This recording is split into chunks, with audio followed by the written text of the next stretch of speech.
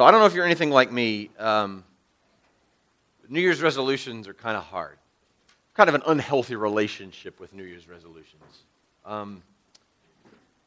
The year's coming up, calendar's about to change over, and there's that dreaded question.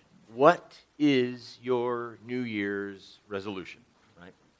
And, you have this very limited window of opportunity, really, to make the decision about what your resolution is going to be, right? Because a couple of weeks go by, it's not a new year anymore, right? It's old, and it's like, I can't make a decision now. It's too late. I missed my chance. And so there's this very limited window of opportunity where you're like, got to make my New Year's resolution.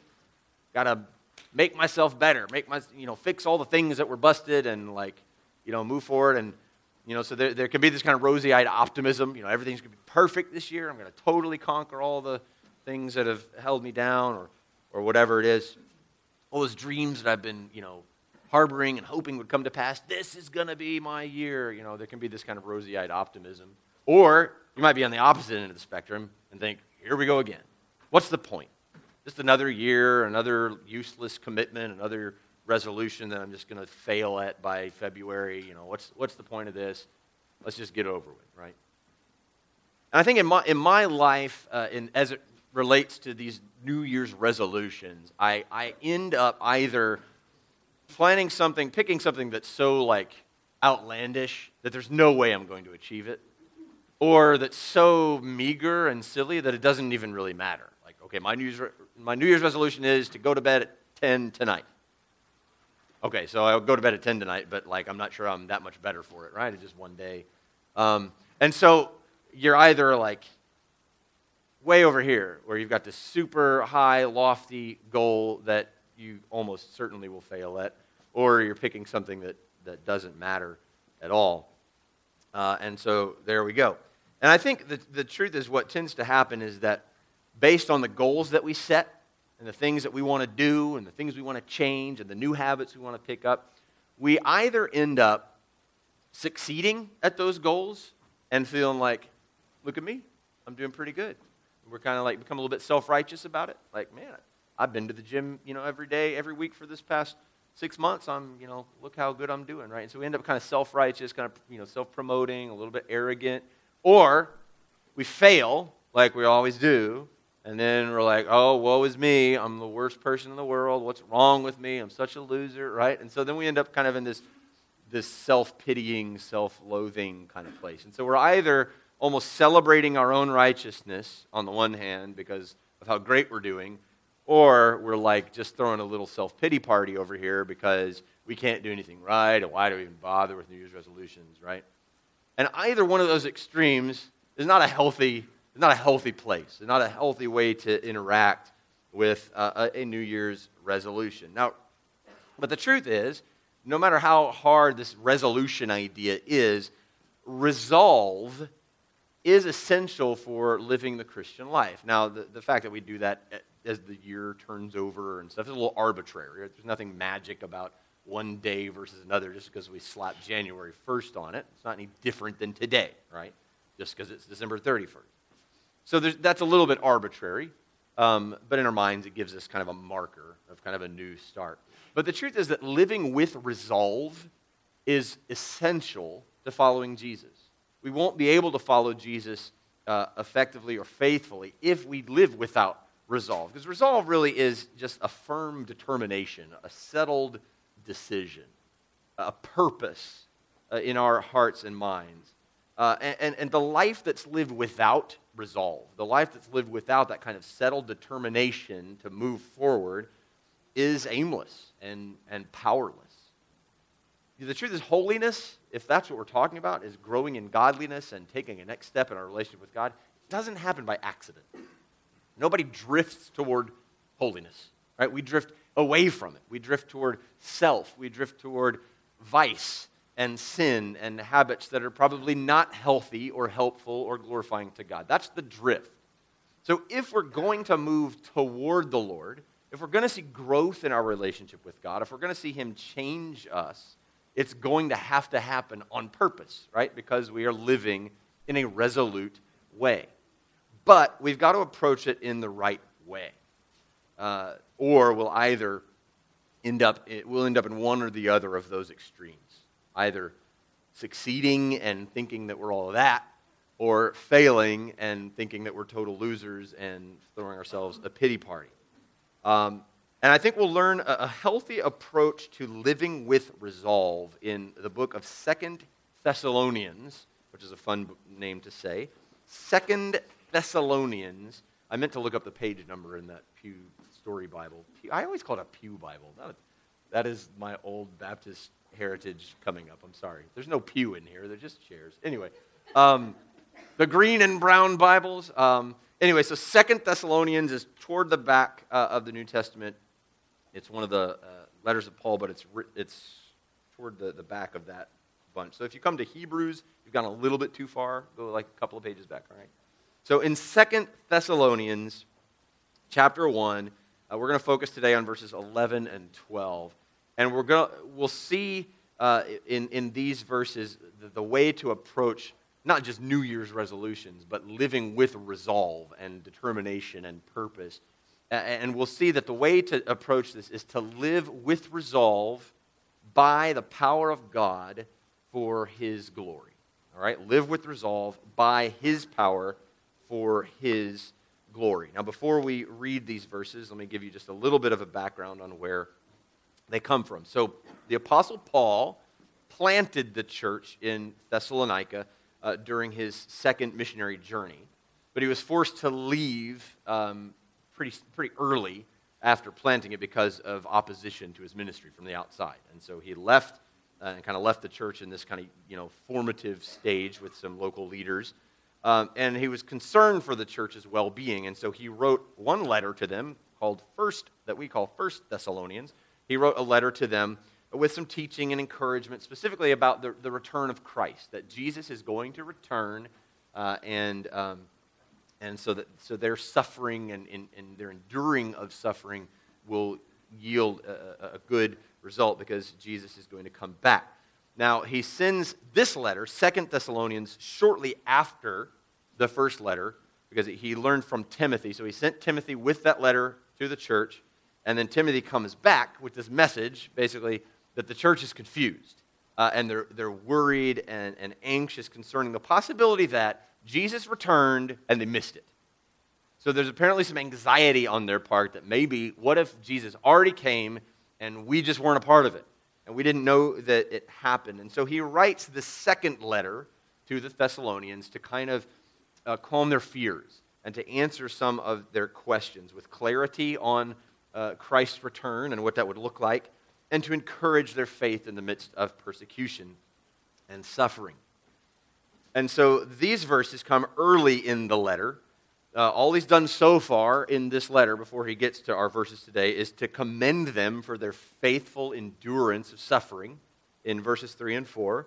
And then he assures them that God's righteous judgment at the return of Jesus will result in their favor because of their faith. And so verses 5 through 10 are really about the return of Christ and the judgment that he'll bring upon the unbelieving world, but that it will work out for their favor and for their glory with Christ because they're trusting in him. And so then he basically expresses this prayer to them. And so I'm going to read verses 11 and 12 of 2 Thessalonians chapter 1.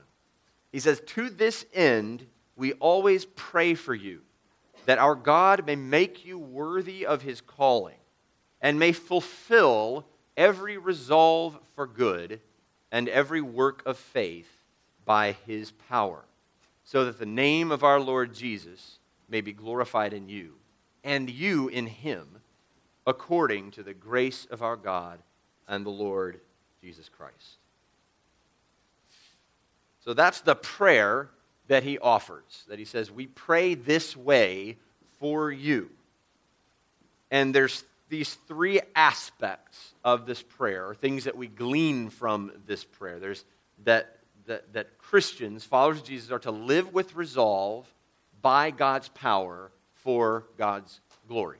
All right, so that's what we're going to see unfold here. So the command or the expectation to live with resolve is really just assumed. It's not a specific instruction or admonition in this text, but But Paul mentions in verse 11 every resolve for good and every work of faith. And he's praying that God would bring those things about, right? That he would fulfill every resolve for good and every work of faith. So there's this assumption on Paul's part that the Thessalonian Christians have purposed in their hearts to live righteously. They have purpose to live faithful, resolute lives. And so I think it's just the expected disposition, if you will, of a follower of Jesus that he will live a resolute life. There's intentionality, there's purposefulness behind the way that a Christian is to live his life. We don't just wander, we don't just go from day to day, we don't just follow and just drift toward godliness. We live with intentionality and with purpose. So when he says there that he prays that the Lord would fulfill every resolve for good and every work of faith, I don't think those are really different things. I think they're kind of just different expressions of the same reality. So, and I think work of faith is kind of an explanation of the resolve for good, because the good that they're resolving to do is a work that's fueled by their faith, right? And so Paul himself said in Romans 14 that whatever is not from faith is sin. And so the idea being that what we do, the decisions we make, the actions that we take that come from that place of conviction before God, that come from faith in God, are good works. And so when we purpose in our hearts to do good, when we purpose in our hearts to follow the Lord, or to grow in godliness, or to serve a neighbor, when we purpose in our hearts to do those things, those are both a work of faith and a resolve for good, all right? So the prayer is that God would fulfill every resolve for good. So every purpose that they make in their hearts for good, to work from faith for God's glory and the good of others, he prays that God would fulfill those things. So the first thing to see here is simply that, as we consider New Year's resolutions, Christians are expected to live lives of resolve. It's just a part of what it means to be a follower of Jesus. So resolutions shouldn't be something that we do one time a year, right? We shouldn't only make a resolution as the year is turning over into a new year, right? We should live lives of resolve every day. When we become aware of sin in our lives, we should resolve to do away with it. When we become aware of a challenge or a call that God has placed in our lives or on our hearts, or something to take up, we resolve to do it. We resolve and commit to grow in that way. And so we are to live lives of resolve, where we are regularly pursuing faith-fueled purposes for holiness, for growth in godliness. So live with resolve. It's just a basic assumption and expectation of the Christian life. If you're going to say Jesus is Lord and Jesus is Savior, it also means I need to follow him. And that happens on purpose. It will not happen by accident. So we need to live with resolve. But here's how to do that. We're to live with resolve by God's power. We're to live with resolve by God's power and not our own. You can see that in verse 11, where his prayer for them is that God would make you worthy of his calling. We pray that God would make you worthy of his calling. So to know what that calling is, you have to look up just a few verses above it. So in verse 5, he talks about the kingdom of God. He says, "This is evidence of the righteous judgment of God, that you may be considered worthy of the kingdom of God, for which you are also suffering." So the very reign of God, the very kingdom and kingship of God is what we're being called to, and that we might become worthy of that. And then down in verse 10, he speaks of the glory that's to come. He says in verse 10, when he comes on that day to be glorified in his saints and to be marveled at among all who have believed. So this calling that he's talking about is a call to participate in the kingdom of God and to be a part of the glory of Christ when he returns and to share in that glory and be glorified with him. And so this is a high and lofty and glorious calling that he's talking about. And his prayer is that God would make you worthy of this calling, of the calling of his kingdom, of the calling of his glory, that God would make you worthy of it. So the second thing to point out there is what he means by worthy.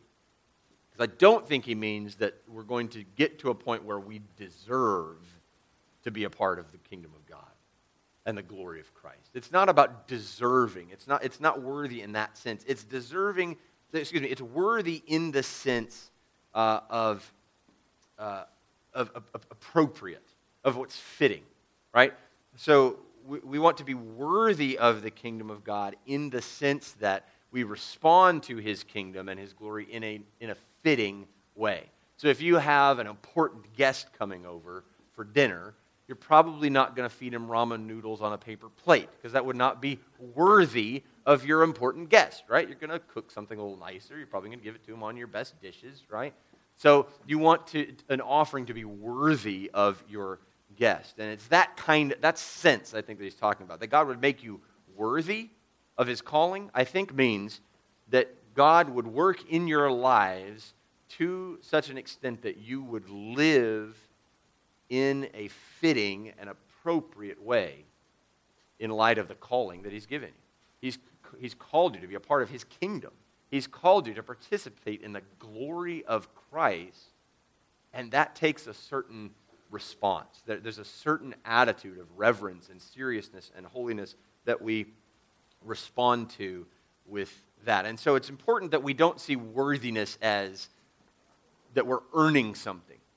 That God's not making us worthy of his kingdom by making us improve ourselves enough that suddenly we've now earned a place at his at the table, or a place in his family. So one way that I think you can apply that reality in the making of resolutions, hopefully this will be something you can kind of remember and might be helpful to you. Don't make resolutions make resolutions because of. So a so that resolution would be something like this. I'm going to read my whole Bible this year so that God will be more pleased with me or accept me more. Right? We're not going to read the Bible because it's going to earn something for us. We're going to become more deserving somehow of God's favor. A because of resolution would look something like this. I will read the Bible this year because it is appropriate that as an adopted child of God, I should want to hear the voice of my Father. And he speaks to me in the Scriptures.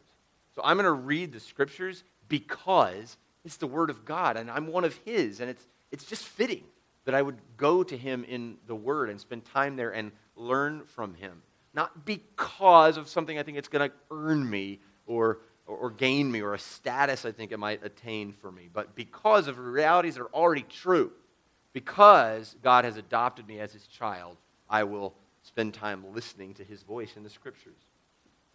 A so that resolution might look like, I will stop eating so much junk food so that God will bless my life more, right? So that God will like me a little better, right? God won't be so ashamed of me. We have those kind of ideas, I think. That God is annoyed by us, or aggravated by our constant failures. And so I just need to do this thing so that I can kind of earn his approval again. That's a so that way to approach a resolution. So committing to eat less junk food is not a bad thing. But let's approach it in the right way. So a because of approach to that might be something like this. I will stop eating so much junk food because my heart is satisfied in Jesus and I don't need the phony, fleeting pleasure that I get from comfort food. Right? Because the reality is Jesus is all that I need. The reality is Jesus is the bread of life. Because I have that. I have access to Jesus as the bread of life. Because that's the reality, it's fitting for me, appropriate for me to push aside any lesser satisfaction that I pursue. And if that means lessening or cutting out junk food, then that's a great way to go about it. So just I hope that's a helpful way to think about this. Don't think about making a resolution for what it might earn you, or like, is this going to make me more like make God love me or like me a little bit more. That's not the reality. That's not the reality of the gospel. The reality of the gospel is you sin, you bring your mess to God, and he blesses you anyway. He gives you life and hope and peace and joy and an eternity and a future with him that you didn't deserve. That's the good news. So live out of that. When you're making these purposes, these commitments, these resolutions, remember the gospel. Don't forget who you are because of what God has done in your life. That resolution can slip into nothing more than pagan religion, right? If I do this thing, then God will give me that thing. So we're just sort of cajoling God to get what we want. That's not Christianity. That's not following Jesus. That's what everybody wants. That's what every pagan religion thinks. If we just do these certain rituals and routines, we'll appease the gods, and the gods will give us what we need, right? That's not how Christianity works. Because resolutions are gospel-rooted, gratitude-fueled obedience. That ought to be our goal. So, God is making us worthy of this calling, not in the sense that we deserve it or that we've earned it, but in the sense that our lives more and more become a fitting and an appropriate response to the grace that he's revealed to us. And then the second thing he prays is that God would fulfill every resolve for good and every work of faith. That God would fulfill your resolve for good. Notice it's not make a commitment and then just try really stinking hard. It's God that's going to fulfill the resolve for good. It's God that's going to fulfill the work of faith. So if you purpose in your heart to grow, if you purpose in your heart to become more holy or to see your relationship with God increase, if you purpose in your heart to starve sin, right? If you make those purposes in your heart, you must rely on the power of God to achieve them. It won't happen in our own strength, which is why we make the commitment on January 1st, and by February 28th, it's gone. It's done. We're past it. We've given up on it because we're trying in our own strength. We need to rely on the power of God, which means an awareness of our limitations, which we don't like to talk about, but you've got them. They're there. God made you with limitations. Even before the fall, by the way. Limitations ain't just a result of sin. God made Adam and Eve limited. So before sin ever came into the world, we are limited, finite creatures because we need to remember that we're not God. God is God and we're not. We have limits that he doesn't have. He has capacities far beyond anything that we would ever hope to attain to. And we need to be aware of our limitations and aware of the limitless resources available to us in Christ. And we need to just plead with God to give them to us. Lord, help me to do this today. Help me by your strength. Help me in your power to accomplish this goal or fulfill this task. Paul said in Galatians 2:20, I have been crucified with Christ, and it is no longer I who live, but Christ that lives within me. So it's as though by the Spirit of God, Jesus himself is carrying out our resolves for good. He works in our hearts that will desire holiness, that will desire good things, that will desire to grow. And then he works in our hearts by supplying the power that we need to grow in those ways. So the desiring of the good and the fulfilling of the good is all the work of God. We partner with him to the extent that we yield, to the extent that we recognize this is what the Lord wants for me, and to the extent that we recognize I am limited and cannot achieve this on my own, and therefore we just rest on him. We just rely on him and watch him do his work in us. So live with resolve. Live with this settled purpose of growth and change in your life, but do it by his power. Do it with an awareness that it's God who will fulfill in you every resolve for good. And because of that, it's all for his glory. We live with resolve by God's power for God's glory. God is the one who gets the glory for this, both because He is the one who fulfilled it, as we just saw, right? That Paul is praying that God would fulfill every resolve for good. And because it becomes the chief purpose in our mind and heart. The most important thing to us is God be glorified in me. That's where we ought to be growing to. We ought to grow, we ought to desire growing to the point that our glory is less important. Our comfort is less important. But God's glory is the ultimate value and the ultimate goal in our lives. The glory of God is the ultimate purpose for every resolve for good and every work of faith.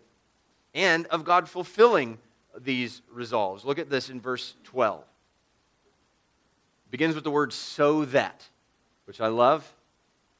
To this end, we always pray that God would make you worthy of His calling and that He may fulfill every resolve for good and every work of faith by His power. Why?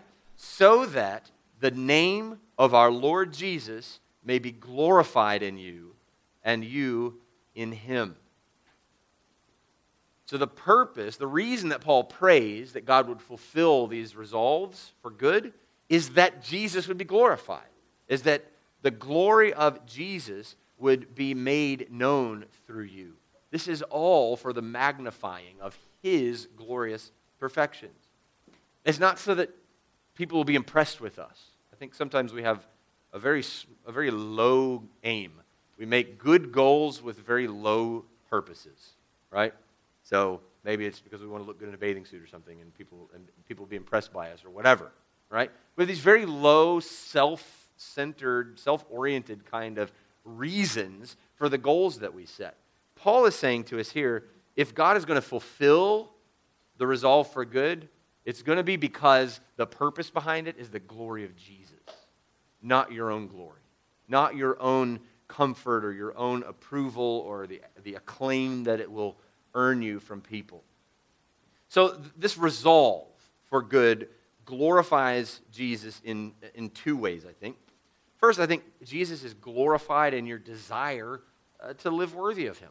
I think just if you have a basic desire to please God, you just want God to be glorified in you, I think that in itself glorifies God. There was some old monk that was quoted as saying, "Lord, I don't always know the right thing to do, but I think the fact that I want to please you pleases you." I don't know who it is that said that, but I like that. I like the heart behind that. The fact that I want to please you pleases you. I think God is glorified in our desire to see Him glorified. So if we're making plans and purposes and commitments for the purpose of God's glory, He is glorified in that. He's pleased by that. The second way that Jesus is glorified in the fulfilling of your resolve is because, as we've already said, it occurs by His power. He's the one that does it. There's a way to live whereby our righteous living results in praise, not to ourselves, but to God. Remember Jesus in Matthew 5:16, where He says, "Let your light so shine before men that they may see your good deeds and glorify your Father in heaven." That's the point of our good deeds. It's not to get approval of men or to be impressive to people. It's that people would see God in us, that people would see the Lord at work. And since He is the source of our righteousness and our growth, He is glorified because when it's achieved, when it's fulfilled, we say, "Look what God did. Look at the commitment I made at the beginning of the year to grow," and we don't go, "Man, I nailed it." Right? The follower of Jesus says, "Man, God is merciful. Man, God is kind to have fulfilled that in me this year." That's how we ought to approach these resolutions. Not just the beginning of the year, but throughout the year. It's also for His glory because we will share in His glory. This is a little bit mind-blowing to me. Look in verse 12 there where He says, "So that at the name of our Lord Jesus may be glorified in you," which is obvious, of course. We want Jesus to be glorified in us. And then He says, "and you in Him." That Jesus would be glorified in you and that you would be glorified in Him. This is maybe one of the most astonishing demonstrations of grace in all the gospel. He will allow us to share in His glory. That doesn't make any sense. It's his. He deserves it. He earned it. Why is he sharing it with us? There's a line in a song that we sing. I don't remember the name of the song now, but there's a line that says, why should I gain from his reward? I cannot give an answer. And that's true. It's beautiful that Jesus earns glory, right? Not just by being who he is, but by suffering and defeating death and rising from the dead. And so God bestows on him the name above every name and all this. He has all of this glory that's his, and he invites us into it. Would you share in this glory with me? Will you reign with me as co-heirs and co-regents, if you will, in the kingdom of God? This is incredible grace. And all of this is, according to the end of verse 12, according to the grace of our God and the Lord Jesus Christ. Grace undergirds and empowers the resolving, the fulfilling, and the glory. All of it is by grace. It's by sheer kindness of God that he enables us to fulfill these resolves for good. It's all by his power. It's all for his glory. So if you want to make a New Year's resolution, by all means, make resolutions, make these commitments, make these purposes, but resolve to live by God's power so that you may live worthy of his calling and that Jesus will be glorified in you. And I think that's a good way for us to approach these New Year's resolutions. I wanted to share with you, I don't have a lot of time, so I'll have to do this quick. Do you have the... Oh, you got it. Can I take that from you? So I wanted to share with you an example. The example of Jonathan Edwards, who Sean told me before the service there's some psychic or something. What? John Edward. Okay, yeah, not that guy. Not the psychic. Yeah, Jonathan Edwards was a pastor in New England in the 18th century. All right, and he was one of the most important figures in the Great Awakening in the 18th century. Generally regarded as America's greatest theologian, and even by non-Christians, he's regarded as a great philosopher. So a very well-respected thinker and pastor. He's known mostly in kind of popular circles as the guy who preached sinners in the hands of an angry God. So people think of Edwards and they think, oh, he must have been obsessed with like judgment and hellfire and brimstone, which is not true at all. In truth, Edwards' singular driving passion in life was the glory of God and living a righteous life from a heart overflowing with happiness in God. That was the theme of his writing and preaching for years and years. Now, when he was like 19 or 20 years old, he wrote 70 resolutions. You might have heard of or read some of these resolutions of Jonathan Edwards. And they were purposes, determinations that he was making to serve as a spiritual guide and kind of a barometer, like to test the health, if you will, of his soul throughout the rest of his life. And he would revisit them and sort of add to them and that kind of thing. And so I wanted to share with you some of his resolutions, mostly because they put our resolutions to shame. I think the things that we kind of like aim at as goals, just totally, he blows them out of the water. And I think by that, it gives us a model in some ways to like look beyond the typical stuff and the outward stuff that we focus on and look to the important things, the inner things, the things of the spiritual nature to grow in. So his kind of preamble to the resolutions is this. He says, being sensible that I am unable to do anything without God's help, I do humbly entreat him by his grace to enable me to keep these resolutions so far as they are agreeable to his will for Christ's sake. And so at the very outset, he recognizes what we've talked about. I'm limited. I can't do this on my own. It's going to have to be the power of God at work within me. So to the extent that these resolutions are in agreement with his heart for me, then may he see fit to give me the grace, the power to do these resolutions. So I'm just going to share with you a random smattering of them, all right? Resolved that I will do whatsoever I think to be most to the glory of God and my own good profit and pleasure in the whole of my duration. Notice that he does not think of the glory of God and his pleasure and good as at odds with one another. The glory of God and his good are hand in hand, right? So he's not seeking good and profit and pleasure apart from God. He's seeking it through the glory of God, right? So I'm going to do whatever I think will most glorify God and be to my benefit. Resolve to live with all my might while I do live. Resolve to endeavor to obtain for myself as much happiness in the other world, that is heaven, the life to come, as I possibly can, with all the power, might, vigor, and vehemence, yea, violence I am capable of, or can bring myself to exert in any way that can be thought of, right? So he's going to live with eternity in mind, to the extent that he is going to powerfully, mightily, vigorously, vehemently, violently attain happiness for himself in the life to come. How in the world do you do that? Well, Jesus said, store up treasures where moth and rust don't destroy, right? So living with eternity in mind and making decisions that have the glory of God and spiritual realities and eternal things in mind, right? Resolve never to lose one moment of time, but to improve it in the most profitable way I possibly can. Never lose one moment of time. I've lost a few moments of time. Resolve that I will live so as I shall wish I had done when I come to die. So he's not just thinking about eternity, he's also thinking about his own death. When death comes, when I'm at the end of my life, I want to be able to look back on my life and say, I'm glad I lived this way, right? So to have that in your mind as you're living now. Resolve to inquire every night as I'm going to bed, wherein I have been negligent, what sin I've committed, wherein I have denied myself, also at the end of every week, month, and year. It's kind of a self-reflection that's almost scary, right? Just to, all right, where have I messed up? Where have I fallen short? What have I neglected? It's good.